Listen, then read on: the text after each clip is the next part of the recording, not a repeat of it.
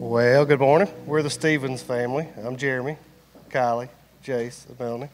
We're going to do the scripture reading today. He's starting. Don't have to hold it. But the high priest rose up, and all who were with him, that is, the party of the Sadducees, and filled with jealousy, they arrested the apostles and put them into public prison.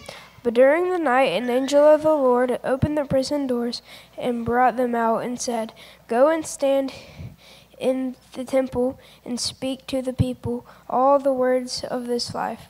And when they had heard this, they entered the temple at daybreak and began to teach. Now when the high priest came and those who were with him, they called together the council, all the senate of the people of Israel, and sent to the prison to have them brought. But when the officers came, they did not find them in the prison. So they returned and reported, "We found the prison securely locked and the guards standing at the doors. But when we opened them, we found no one inside." Now when the captain of the temple and the chief priests heard these words, they were greatly perplexed about them, wondering what this would come to. And when someone came and told them, "Look, and the men who you put in prison are standing in the temple and teaching the people." Then the captain with the officers went and brought them, but not by force, for they were afraid of being stoned by the people. And when they had brought them, they set them before the council, and the high priest questioned them, saying, "We strictly charged you not to teach in this name, yet here you have filled Jerusalem with your teaching, and you intend to bring this man's blood upon us." But Peter and the apostles answered, "We must obey God rather than men. The God of our fathers raised Jesus, whom you killed by hanging him on a tree. God exalted him at his right hand as leader and savior to give repentance to Israel and forgiveness of sins. And we are witnesses to these things, and so is the Holy Spirit, whom God has given to those who obey him." God, I come to you. I thank you for this day, Lord. Thank you for what you've given us and your son to die for us. I thank you for everyone that's been baptized today, and I want to pray that Justin comes up, and we just want to thank him for doing all this. I want for us to have a good day and a good day tomorrow. In your name I pray. Amen.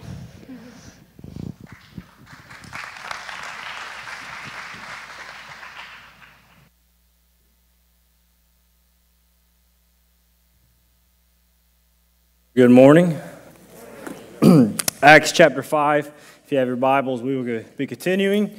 And so last time we did baptism, our water heater did not work. And it was super cold in there. So we worked on it, got it fixed this week, and let me tell you, it worked today. I think it was a hot tub temp in there.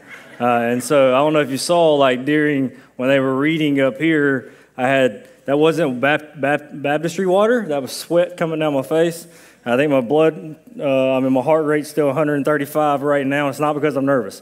I think I need one of them preaching rag towels right now. Anyway, Acts chapter 5. If you haven't been with us, if you're a guest, I know we have a lot of guests this morning because of baptism. I just want to say thank you for being here. My name is Justin. I'm one of the pastors here at Crosspoint. And as a church back sometime last fall, I think September, we started going through the book of Acts. And so we're just now in chapter 5. We're just kind of walking through it slowly. We took a break for about a month and a half or so. But anyway, we're in Acts chapter 5. I want to jump right in, knowing just where we are in time and things like that. But as a way of introduction, so last week we were in Acts chapter 5, verses 12 through 16, and it's one of what is known as a summary passage. And so what happens through the book of Acts is like Luke writes, and he writes like these specific stories, like the healing of a lame man or the apostles being arrested. And all of a sudden he'll zoom out to 30,000 foot again and just give a summary statement. Like we see it at the end of Acts chapter 2. We see it at the end of chapter 4. And then we also see it right here in chapter 5. And what we saw last week in this summary statement is that instead of the Sanhedrin's attempt to silence the church, instead of the religious leaders' attempt to make the church quit preaching in the name of Jesus, instead of that being successful, the actual the contrary to that was true, is that actually that their fame or their the knowledge of what they were doing was actually spreading now outside of Jerusalem. Up until this point, we've only been really concentrated in Jerusalem, but now, actually, Paul said, or Peter, or Luke, somebody wrote it, Paul, Peter, or Luke. You mentioned them, though, in John, you're You're just about right. But anyway, so Luke writes that now that it was a regular thing for the apostles to go to Solomon's portico and perform signs and wonders. And it was so popular that not only were the people of Jerusalem coming, but the people outside of Jerusalem, the towns outside of Jerusalem, were now bringing their sick and their possessed to the apostles for them to be healed. So you could imagine the buzz that was going on in the town, but also in the Sanhedrin, right? Inside the religious leaders, the people who were trying to get the church to stop. You could imagine. And what we looked at last week is that this gospel ministry, what it does is it encourages the poor in spirit. We saw last week that the broken would come and the gospel was there and it encouraged them. What we see this week is that same gospel message enrages the prideful. Is that you have the Sanhedrin, these religious leaders, this buzz is going on, this buzz is taking place, and it's pretty crazy, and people are coming in, and you see one group of people who are excited about it, then you see the prideful people, and they become enraged about what's going on. That's what we see in verse 17 whenever it says, but. In contrast to this is what was going on. Instead, on one side, you have people who were flocking to the church, couldn't wait to get their people to the church. But on the other side, there's another group of people that didn't like what was going on. So we'll see that the gospel enrages the prideful. Intellectual pride. People who come to the gospel and intellect and things like that, what it does is that it enrages their pride because the gospel is too simple to believe.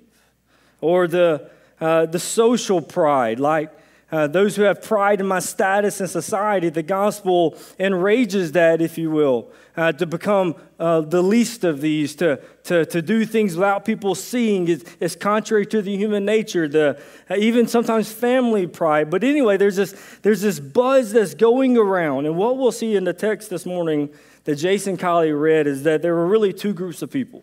This morning, I'm going to try to be application heavy, if you will, applicable, if you will. There were two groups of people, ultimately. On one side, you had a group of people who feared God and not man. And the other side, you had people who feared man but not God. You had the apostles in the church. Well, let's categorize them as people who feared God and not man. And on the other side, you had a group of people who feared man but not God. One led to freedom, and the other to bondage. One led to power, the other led to weakness. One led to effectiveness, and one led to uselessness. One fear led to hope, and the other fear led to despair. One fear led to honor, and the other led to humiliation. In the passage it says, but... in context, or in the contrary to what's going on, but the high priest rose up, and all who were with him, that is the party of the Sadducees, and they were filled with jealousy. They were filled with jealousy. Let me remind you about the Sadducees real quick. It's been a couple weeks since we talked about the Sadducees, but there are things that I need to remind us of, or if you're not familiar with, to teach you about the Sadducees, because there's a lot of irony in this text that Jason Kiley just read for us. Now, the Sadducees were one of the religious, really, I would call them more politicians than they were actually religious people. They were about keeping Rome happy and the Jews happy, kind of maintaining status quo. As long as nothing crazy happens, I maintain my power and my authority. But they had some crazy teachings. And one of the things is they didn't believe in miracles like the resurrection. And so here's the apostles coming and preaching about this Jesus who was resurrected. Well, you have the Sadducees who have been teaching people inside the temple that there is no such thing as a resurrection. Now you have the apostles inside that same temple teaching that there is a resurrection, that Christ has been resurrected. The second thing that I want to make mention about one of the Sadducees' belief systems is that they didn't believe in the existence of angels. I don't know if you caught when Jason kind of reading that, who was it that freed the apostles from the jail? An angel. So I need you to catch the irony of what's going on here. So they didn't believe in the existence of angels. As a matter of fact, they would consider a man foolish to think, and this is their own power, that God would appoint an angel to be his representative or his mouthpiece. Why? Because they would say, I'm We're the mouthpiece. God doesn't need an angel. You listen to me. So any man that would believe in angels is foolish. Like I said, they work to keep the Romans and Jews happy. Proverbs 29:25 says this: the fear of man lays a snare, but whoever trusts in the Lord is safe. And that's exactly what we will see exemplified in this passage as we walk through it this morning. I'm going to go ahead and give you some big take-home points if you're taking notes. And before we even jump into the text, number one, when men forbid what God has commanded or command what God has forbidden, we have but one option. We must obey God rather than man. What you see here, if you back up to Acts chapter 4, I would remind you that these same people, the Sanhedrin and the Sadducees were part of the Sanhedrin. Remember, they had told Peter and John, you cannot do this anymore. And Peter said, we can't help but to speak of the things we've seen and heard. What we see is there's this actually civil disobedience that's happening. So say, Justin, how far does my obedience to the government or my obedience to the law of man, how far does it extend? The answer is this, is that when men forbid what God has commanded or command what God has forbidden, that's whenever we say, no, my trust, I must obey God rather than man. We see that in this text. The second big truth that we'll see in this text is that all authority belongs to God. That all authority belongs to God. And third, which is like the first one, is when earthly power and heavenly power are in conflict, our allegiance is to God. Everybody with me so far? All right, let's talk about the fear of God and the fear of man. For taking notes, number one, is that there's freedom in fearing God, not man. We see that in verses 17 through 21. I'll read it again. It says, but the high priest, they rose up, and all who were with him, that is, the party of the Sadducees, were filled with jealousy. Scripture says in verse 17 that they were filled with jealousy. And actually, in the Greek here, it's actually the same word that we get our word zeal, like passion, like they were caught up with, they were infuriated, they were consumed with, ultimately, now stopping these people called the Christians. That when they saw this buzz, when they saw this popularity of the church going on, that these religious leaders, that they were filled with jealousy. They were frustrated because their authority was being challenged. Their authority, their teachings, everything that they held on to was being challenged by this group of people. Their popularity was being challenged. And what they'll come to understand in this passage is that they were ultimately fighting against the very purpose for the existence of the universe. And that is the exaltation of Jesus. That these guys in their little small world, they were actually conspiring against the very reason why this universe exists in the first place. It says that when they heard of this, that they were filled with jealousy. Just a side note, I wrote in my notes, beware of jealousy, because it leads to all types of sins. What's the motive for them wanting to arrest the church? Because they were jealous. They were jealous of popularity. They were jealous of what was going on. Now let's think about it. What harm were the apostles doing? Like in any society, who wouldn't want people who love people? Who wouldn't want people that could heal people and include people? And go to the social fringes and accept people. Who wouldn't want that group of people in their culture? They were doing nothing that I would go, hey, you're a nemesis to our culture and our society. We want you out here. What were they doing? They were literally just helping people. What we see out of these religious leaders is they would rather people remain sick and possessed than lose their power, or the lack of the power that they had become more evident.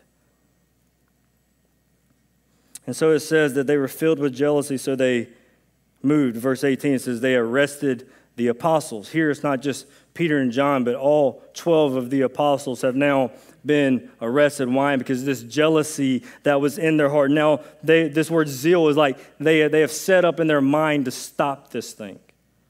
We're not being passive anymore like we were in chapter 4. We're going to stop this thing. And so what they do is they go in, they arrested not just Peter and John, but all of the apostles. And check out what they did. And put them in public prison. And this is very strategic for them. Why would they put them? Here's this group of people. You really want to mess somebody's popularity up? Arrest them and put their face on front of the newspaper. If somebody's really getting a drawing and people are following them, let's really embarrass them here. And so what they were doing is they didn't put them in a secret place. They now put all 12 in a public jail. Why? So people could see them being arrested and hopefully maybe dishonor them. Or maybe they could say, you know what, maybe these guys shouldn't be followed. So what they decided to do was to put them in public prison, listen to me, to humiliate the apostles. I need you to catch that. Because what in turn they thought would humiliate the apostles ended up humiliating them. I need you to follow me when I'm saying that. So they said, let's put them in public prison. And so what we see in verse 19 is that God's plan would not be spoiled. So they get jealous. They arrest them, put them in public prison to humiliate them. And then what we see in verse 19, but, there's another contrast, but during the night an angel of the Lord opened the prison doors and brought them out. This public arrest would come back to haunt the Sadducees. This public arrest would come back to haunt them. What they intended to humiliate the apostles would actually humiliate them. Why? Remember this, the Sadducees taught that there were no such thing as angels, and one would be a fool to believe in a spiritual being. And see the irony in who or what God sent to release the apostles. Who's humiliated now? As one commentator I read, it said, this is like the ultimate cosmic overrule of Jewish leadership as the sovereign Lord acts to free the apostles by sending an angel to open the prison door that the Sadducees themselves shut. Am I the only one that caught the irony and the depth in that actually God is like, all right, trump card, mic drop. I'll send, actually, you want to be humiliated? So you teach that Jesus, that there is no resurrection. You teach there are no angels. Well, I'll send an angel to actually release these guys. So we see this freedom. It says that the Lord accomplishes his purpose again and again. Listen to me, child of God. What we see just in these first few verses is that God will accomplish his purposes again and again. No matter who conspires against, no matter who tries to shut up or shut down or silence, God's purposes will be completed again and again. The apostles in verse 20, they says that they freed them to go back to the place that they were arrested in to preach, it says, to all the people the words of life. That the apostles were free to go and preach. This words of his life is literally saying, or this life is literally saying, go preach the gospel, and it's specifically the resurrection of Jesus from the dead. So when you go there, ultimately what the angel is saying is when you go back to the place you were arrested, tell them that the angel sent you to talk about the resurrection. What would humiliate the Sadducees even more is for them to go, could you imagine that the next day?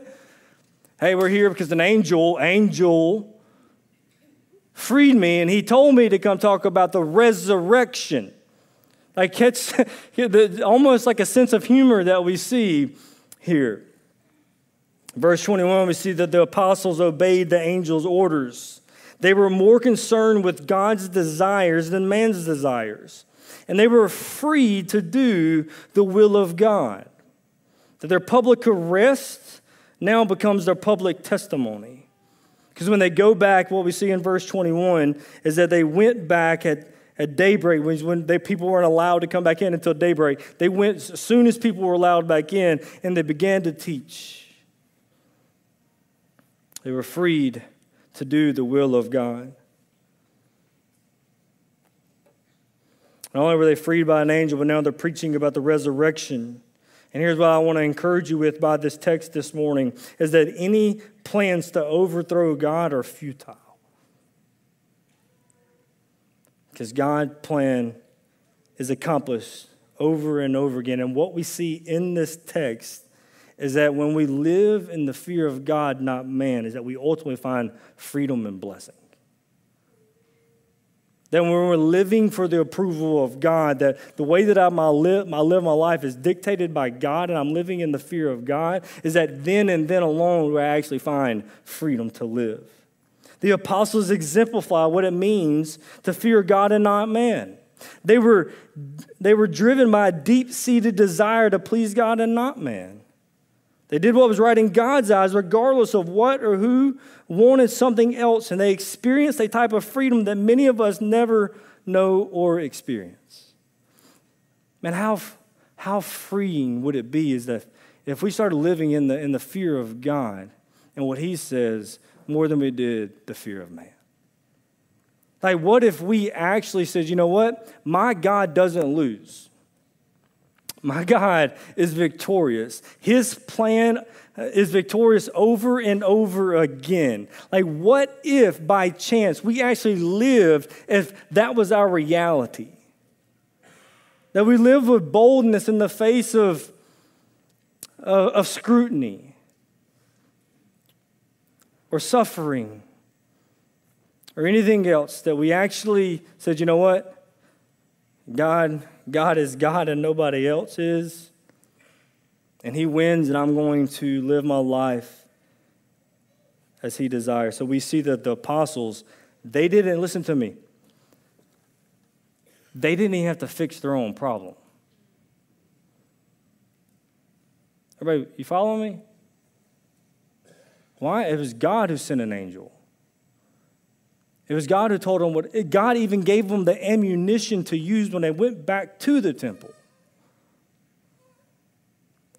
Like living for God, living in the fear of God, not man, which we're going to get to in a minute, it frees us to just live life, to live it with joy. To not have to worry and be consumed about what tomorrow brings. We understand that we have a heavenly Father who delights in giving us the kingdom. That He clothes the flowers of the fields and feeds the birds of the air.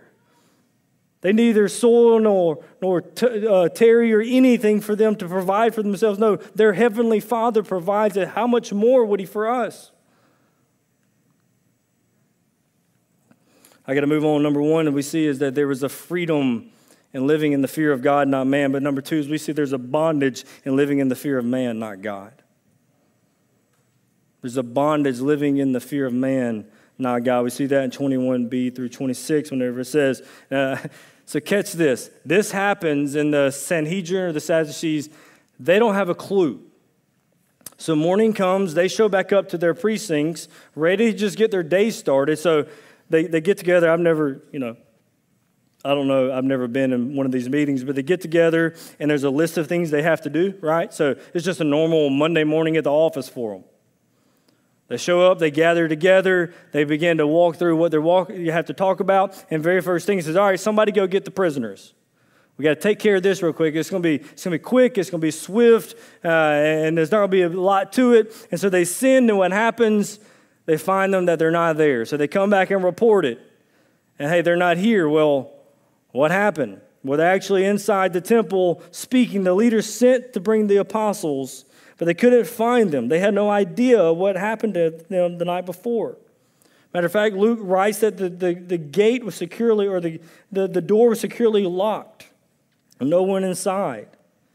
Here the Sanhedrin, or the Sadducees, were planning a swift trial, but they couldn't find those who were on trial. They were greatly perplexed, we read. In verse 24? Now when the captain of the temple, the chief priest, heard these words, they were greatly perplexed about them, wondering what this would come to. Say that you see them, that they're baffled about what was going on. Little do they know that God had already sent them out. And so they go and they find them. And check out this in verse 26. This is where I got the bondage of living in the fear of men. Verse 26 says, the captain with the officers went and brought them, but not by force. What was their motivating factor? Look at the end of verse 26. for they were afraid of being stoned by the people. So in one area, you've got these men in this church that live in the fear of God and not man, and they live life without any thought. And then you have this other group of people who they won't act a certain way because they were afraid of men. They were fearful that they would lose their power. They were fearful that they would lose their lives. And what we see, I'm abbreviating all this, that the apostles were actually freer than those outside because these men were enslaved to the fear of man. The apostles feared God and not man. The leaders of Israel feared man and not God. They feared how their decision was going to be interpreted throughout the community. They feared of, well, if I don't remain popular, then I'll lose my power. If people don't like us, they will get rid of us. They will replace us. If people don't agree with what I'm teaching, then I will lose my influence. What was the motivating? They were jealous, but what we see is that they couldn't care less if God was pleased or not. What they cared about is making sure the people around them were pleased. And what we see throughout Scripture, that's a dangerous place to be. Number 3, I got to keep moving. In the text, we see there's a freedom in fearing God, not man. There's a bondage in fearing man, not God. Number 3, we see the apostles obeying God in the power of the Spirit. And really, I just want to spend most of my time on verse 32, but we'll walk through them. So the leaders go back and get him. They arrest him gently. They bring him back before the council, just like they did in Acts chapter 4. They're standing in front. In verse 28, we see that they say this to him. Didn't we tell you not to do this anymore? They were scolding them. Like, didn't we tell you better than this? Everybody with me? And so they bring them back in. Didn't we tell you? And check out this. They can't even say Jesus' name. They said, we strictly charge you not to teach in this name. Before it was not to teach in the name of Jesus, but now they can't even say Jesus' name because I don't know if they're fearful. They don't understand their power is literally falling out from under their fingertips. Like, I don't know if they're really grasping actually I think we do, because we'll see Gamaliel next week actually say something like this. Listen to me. We need to leave these guys alone, because if this thing's from man, it's going to burn out. But if this thing's from God, there's nothing we can do to overthrow it. So I think within the religious leaders, they're actually seeing, oh man, we're losing our foothold here. So they're fighting their most to keep it. And so he says, we strictly charge you not to teach in this name. Yet here you have filled Jerusalem with your teaching. Indictment number 1, you've disobeyed. You've filled Jerusalem with this teaching. And then it says, and you intend to bring this man's blood upon us. You intend to say that we're the ones guilty for doing this. Now let's try to put ourselves in the apostles' shoes real quick. You're standing before the most powerful people in Israel. Everybody with me? Literally, your life hangs in the balance of the decision that they make. Say, Justin, they didn't have any legal ramifications to kill these people, but they would have found one. They did it with a guy named Jesus. But anyway, so now go back to these apostles. They've been warned not to do this anymore, and if they didn't stop, then there would be consequences. All right, they send them out. What do? They go to their own in chapter 4. They pray together, pray for boldness. We get to chapter 5. We see some church discipline. And then what we see them back in the community. Now, just a chapter later, they're back before these same people who said, if you do this again, there will be consequences. And then they said this. And here's the things that you keep doing. You keep talking about this Jesus guy. You're filling all of Jerusalem with it. And you're indicting us for his murder. If you're living in the fear of man at that point, you're going to back down. Because the way that you answer that may determine if you walk out of that room or not. But if you're living in the fear of God, we see that you're empowered by the Spirit of God. So check out what Peter says, and the apostle said. Again, he says in verse 29, we must obey God rather than man. You forbidded something that God commanded, I choose to obey God. That's what he's saying here. And so how is he going to respond to, you're teaching in this name and you're putting his murder on his blood on our hands? So this is what Peter says. The God of our fathers raised Jesus, check this out, whom you killed by hanging on a tree. Peter, that's probably not going to be good for you. You could have said anything else, but you said no. Yes, you are right. His blood is on your hands. You hung him to a tree, matter of fact. Peter, you got to watch your mouth. Verse 31, God, though, you killed him, but God exalted him at his right hand. The same Jesus whom you killed, God raised, and he seated him. And guess what? Now he's the judge of the living and the dead. So when he was here, you judged him and put him on a cross. But newsflash for you, his Father raised him and set him on a throne, and now he's your judge. And it's not real good because you're the one that hung him to a tree. You can get the magnitude of this moment. But he's not done there yet. As leader and savior, this is really the same terminology that we see in Acts chapter 3 whenever he says that Jesus was the author of life and the holy and righteous one. What he's saying is that Jesus is the leader. He's the author. He's the institutor. He's the one who came up with it. He's the one that started it. So he says that the same Jesus, he exalted him at his right hand. He made him leader and savior. And here's his function. Check this out.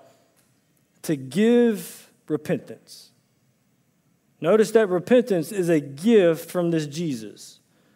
I'm not going to dive into that too deep because I'm already at 11:20.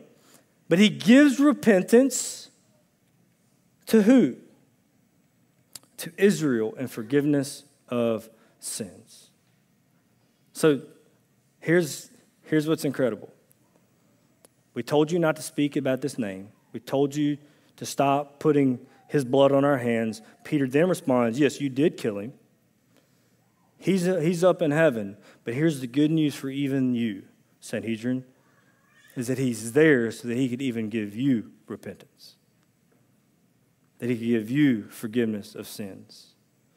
Hey, if you're in this room and you feel like, hey, I'm outside grace, like I've done too much for grace to save me. Did you physically hang Jesus to a tree? I would say nobody in here can say, yes, I did.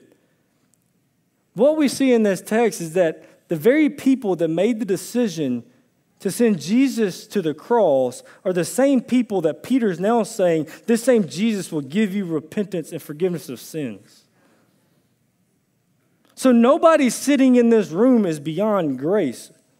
Let me say that again. Nobody sitting in a seat in this room or listening to me online is beyond grace because Peter could stand between these guys or beside these guys who were literally working against the existence or the purpose for the existence of the universe, literally working against the plan of God.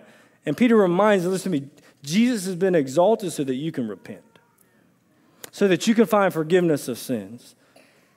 That's what you call obedience and the power of the Spirit.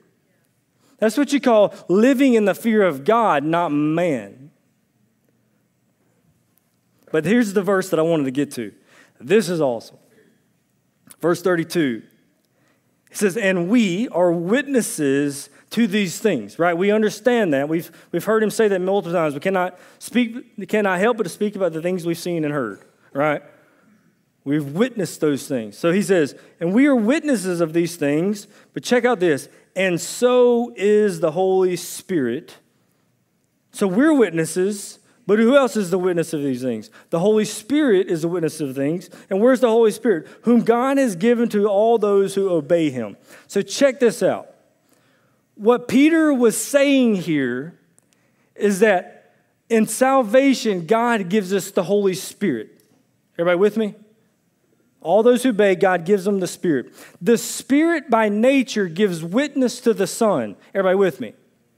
So Peter's now saying, we can't help be a witness because the witness that's inside of me is witnessing about Jesus, so I don't have an option in the matter because the Spirit within me is the one that's doing the witnessing. Am I the only one that was blown away by that? Peter's like, hey, listen to me. Ultimately, what he's saying is, you're not fighting me, you're fighting God. Your beef isn't with us. Listen to me. You are literally conspiring against the God of the universe right now. The reason we're witnesses is because the Holy Spirit is within us, and he's the one who witnesses about Jesus.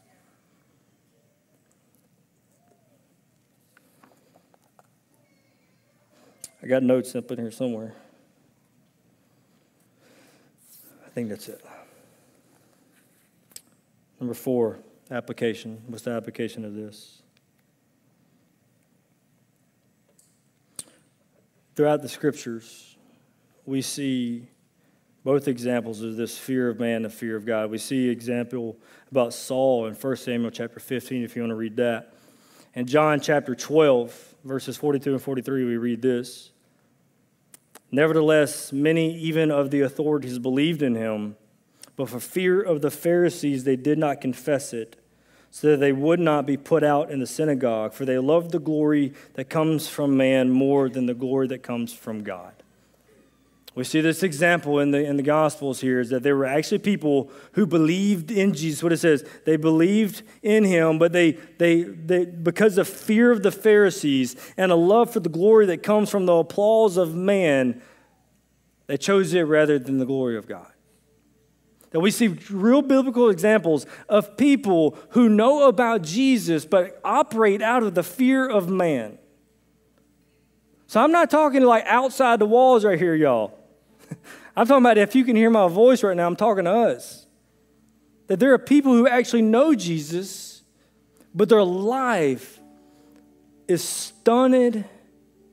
Their hope, their peace, their joy, the goodness of walking with Jesus is quenched because they care too much about what man says about them versus what God has called them to do.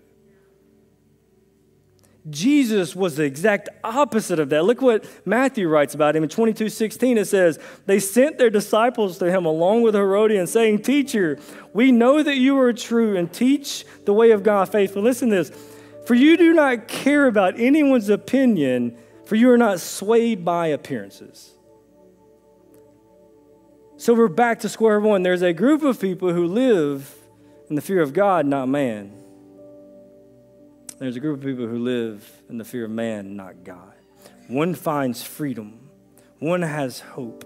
One has effectiveness. One has usefulness. While the other one is left grasping for straws. One keeps building their house upon the sand. One keeps trying to put Band-Aids on cancer, if you will.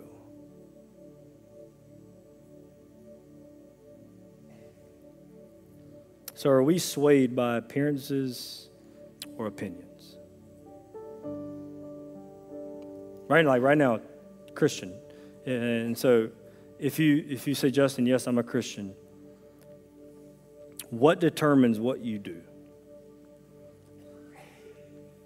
Do you act based on what you perceive will make others like you?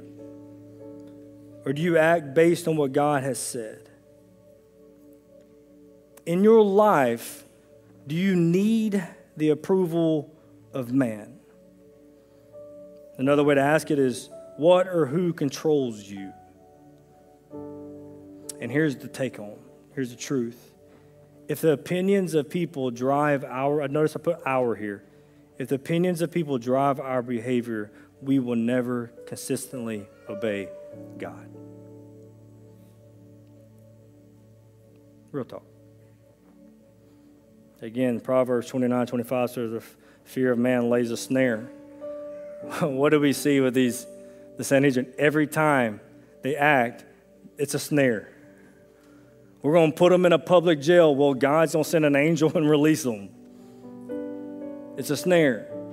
But for those who put their trust in the Lord, where are they? They're safe. Safe doesn't always mean like you don't go through the ringer. You may get put in jail. You may get a terrible call from the doctor. Your life may hit rock bottom.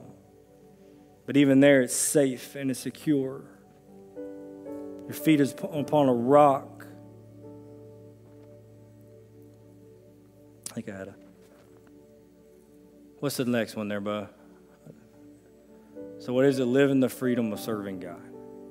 Child of God, man, I wish I had the time to tell you what God thinks about you and says about you, those who are His.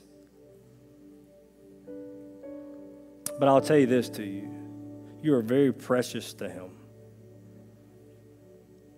because you have been purchased by the blood of His Son.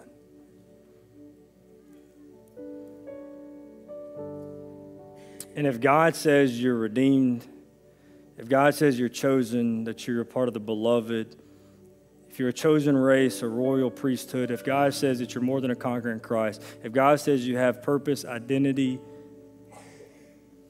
if God says you have a meaning and a reason, who cares what anybody else says? If God has called, listen, not as He said, but if God has called you to do something, to go somewhere and do something, if God has called you to make disciples, which He has, any other assignment comes secondary to those things. Right with me? So Justin, that's a little, it's come secondary. Why? Because He, the one who created something, has the authority to label something. He created you, then He recreated you, so He's the one who gets to put a label on you. And He says that you're a son and a daughter. Live in that reality, child of God. There is much boldness, there is much life to be lived on the other side when we walk over to walking in the fear of the Lord versus walking in the fear of man. And it's a weird dynamic. I promise I'm about to be done. It's a weird dynamic. There's this paradox of the Christian life. You know, we're free in Christ, but Scripture also says that we've become slaves to Christ. So there's this paradox of things that, you know, that go on. And here's what I've come to understand is that it's only in becoming a slave to Jesus, which means living in the fear of God, that we actually find freedom in the first place. It's a paradox that the only way that I find the reason why I exist and I'm here is whenever I surrender my life to Jesus and He's the Lord. That's whenever I actually find the meaning and purpose of life. It's whenever we become slaves to the world that we get chains put on us, if you will. So, child of God, how do I walk in the fear of the Lord? Easy. It's not easy, but it is easy. It's both of those things. It's a paradox of the Christian life, is that you have the Holy Spirit within you, and He will never lead you the wrong way. Justin, no, I need something. You've got the Holy Spirit inside of you, and He will never lead you wrong. Obey Him. Paul says, walk by the Spirit, and you will not, promise, gratify the desires of the flesh. Walk by the Spirit within you. He's in there. He's bearing witness, according to Peter. Walk by the Spirit. I'm going to be quiet. I'm going to pray. After that, Ryan's going to close up. We're not going to do the last song, so I'm going to pray for us. Child of God, be free. Be free to live for God and walk away from the fear of man. Father, we love you. God, we thank you for your love for us. God, we thank you for the work that you've been doing here at Crosspoint. God, I thank you for those who followed you in baptism this morning. God, I just pray that you bless them. God, that you would just surround them with people who will encourage them. God, if there's anyone in here today who hasn't followed you in baptism, God, I pray that you will draw them. God, that you will lead them. God, if there's anyone in here who hasn't trusted in you, God, I pray that today your Holy Spirit will draw them. God, I pray that you embolden us, encourage us, send the wind of your Holy Spirit within us to live for your glory, not out of the fear of man. So in Christ's name we pray. Amen. Thank you all for being here. Awesome. Hey, thanks so much for being here at Cross Point. Family, what a good day we had today, and we're excited to see what God's going to do here at Cross Point. Just want to remind you, Easter, 3 things. On Good Friday, the Easter egg hunt for the children will be at 3 p.m. Then we will have a Good Friday Lord's Supper service at 6 p.m. And then on Easter Sunday morning at 10 a.m., we will have service outside. So we're excited about our Easter weekend coming up. Hey, we hope you have a great afternoon and a great week, and we'll see you back next Sunday.